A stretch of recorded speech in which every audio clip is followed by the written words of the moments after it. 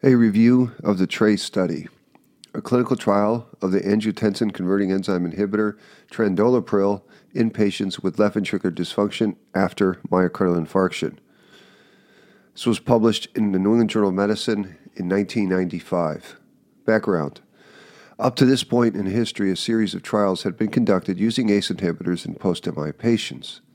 A small to moderate short-term benefit had been shown when the drugs were started immediately. This was the GC3 and ISIS-4 trials, and much greater long-term benefits were demonstrated when the drugs were started 5 to 11 days on average following AMI in patients with LV dysfunction and congestive heart failure.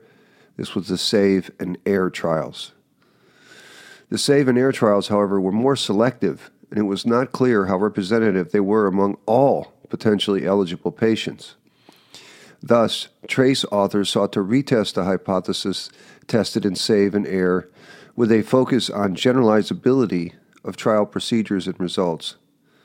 Specifically, the Trandolapril Cardiac Evaluation Study, TRACE, sought to test the hypothesis that Trandolapril would reduce all-cause mortality in post-MI patients with LV dysfunction when used in the majority of consecutively screened potentially eligible patients.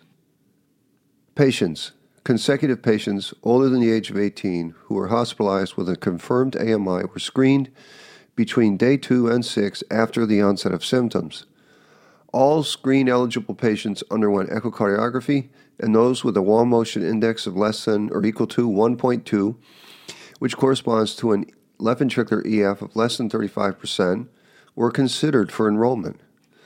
The key exclusion criteria included an absolute or relative contraindication to an ACE inhibitor or a definite need for an ACE inhibitor, severe uncontrolled diabetes, a serum sodium less than 125, or a serum creatinine greater than 2.3.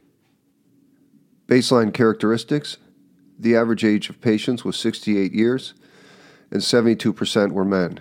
Approximately one-third of patients had had a prior MI, 13% had diabetes, 23% hypertension, and smoking status was not listed.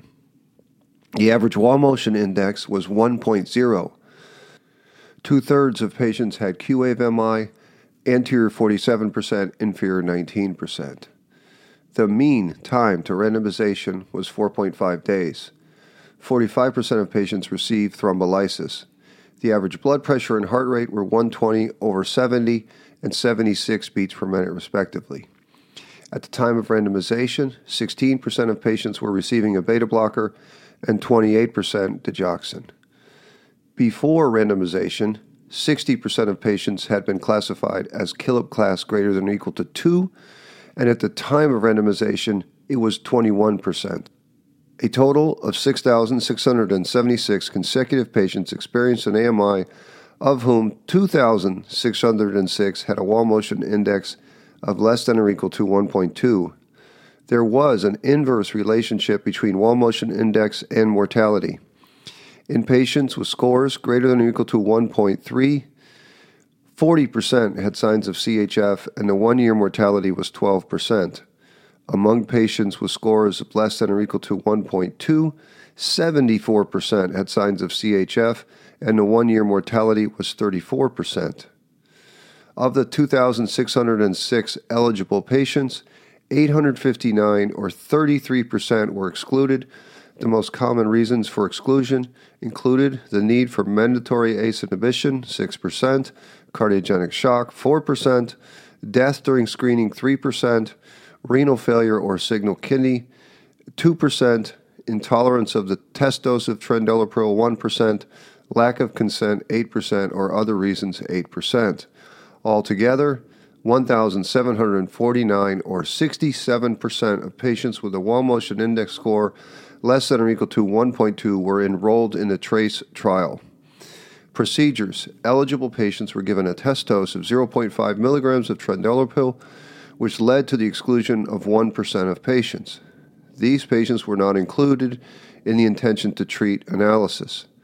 Double-blind medication was started between day 3 and day 7 after AMI.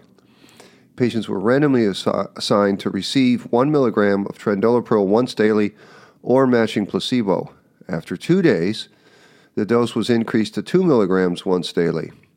After 4 weeks, the dose was again increased to 4 milligrams once daily. If the highest dose was not tolerated, patients could continue with a dose of 2 milligrams or milligram once daily, but the drug was withdrawn if a dose of 1 milligram once daily was not tolerated. Outpatient visits were scheduled 1 and 3 months after the infarction, with subsequent visits every 3 months. Echocardiography was repeated after 3, 6, and 12 months.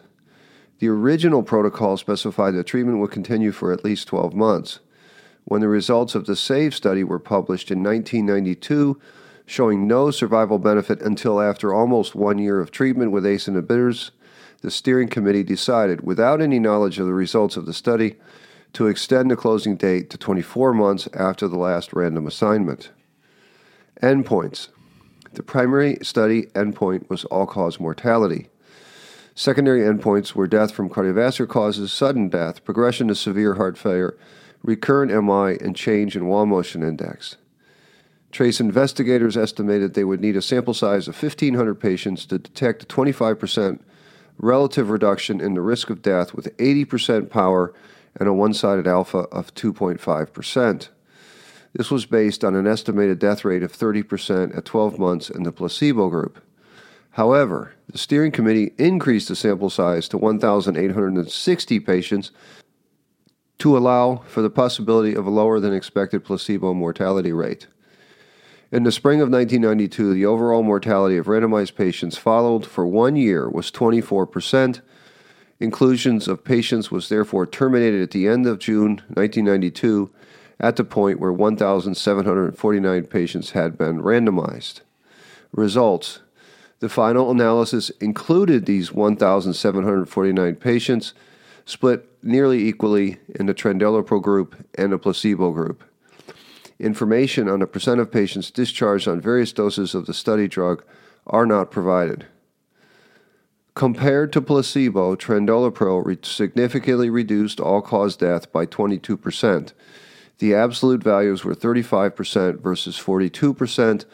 The 95% confidence intervals were 0.67 to 0.91, and the p-value was equal to 0.001. The mortality curves diverged early. Kaplan-Meier estimates of mortality at 1 month, 9% versus 11%, and continued to diverge throughout the follow-up period. Trendelenburg also significantly reduced secondary endpoints, including death from CV causes, sudden death, and progression to severe heart failure, but it did not significantly reduce reinfarction. Examination of subgroups showed no evidence of treatment effect heterogeneity for all-cause mortality, but again, similar to the SAVE and AIR trials, the size of the TRACE trial limits subgroup testing. Premature withdrawals from the study drug, not including death, occurred in 37% of patients in the Trendelenburg group compared to 36% in the placebo group. The most common reason for withdrawal was the need for treatment with an open-label ACE inhibitor, and this occurred more in the placebo group. Withdrawal due to cough, hypotension, and reduction in kidney function were rare in both groups, but slightly more common in patients on Trendelenburg compared to placebo. Conclusion. In the majority, 67% of consecutively screened patients with AMI complicated by left ventricular dysfunction, Trendelenburg significantly reduced death over at least 2 years of follow-up with a number needed to treat of approximately 14 patients. Results from TRACE strengthened support for ACE inhibition in post-MI patients, and the trial has high external validity.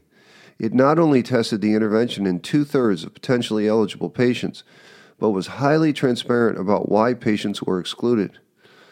A clinician looking to apply the procedures used in TRACE to the management of patients in clinical practice would not have to guess whether or not their patient would have been included. This is rare in clinical research, and the investigators should be applauded for their efforts. Investigators studying an ACE inhibitor in post-MI patients have triangulated the population of patients who benefit from this therapy. In our opinion, TRACE provides the final piece to the puzzle. There is no doubt about the clinical efficacy of this drug class in the overwhelming majority of post-MI patients, and higher risk patients stand to benefit the most.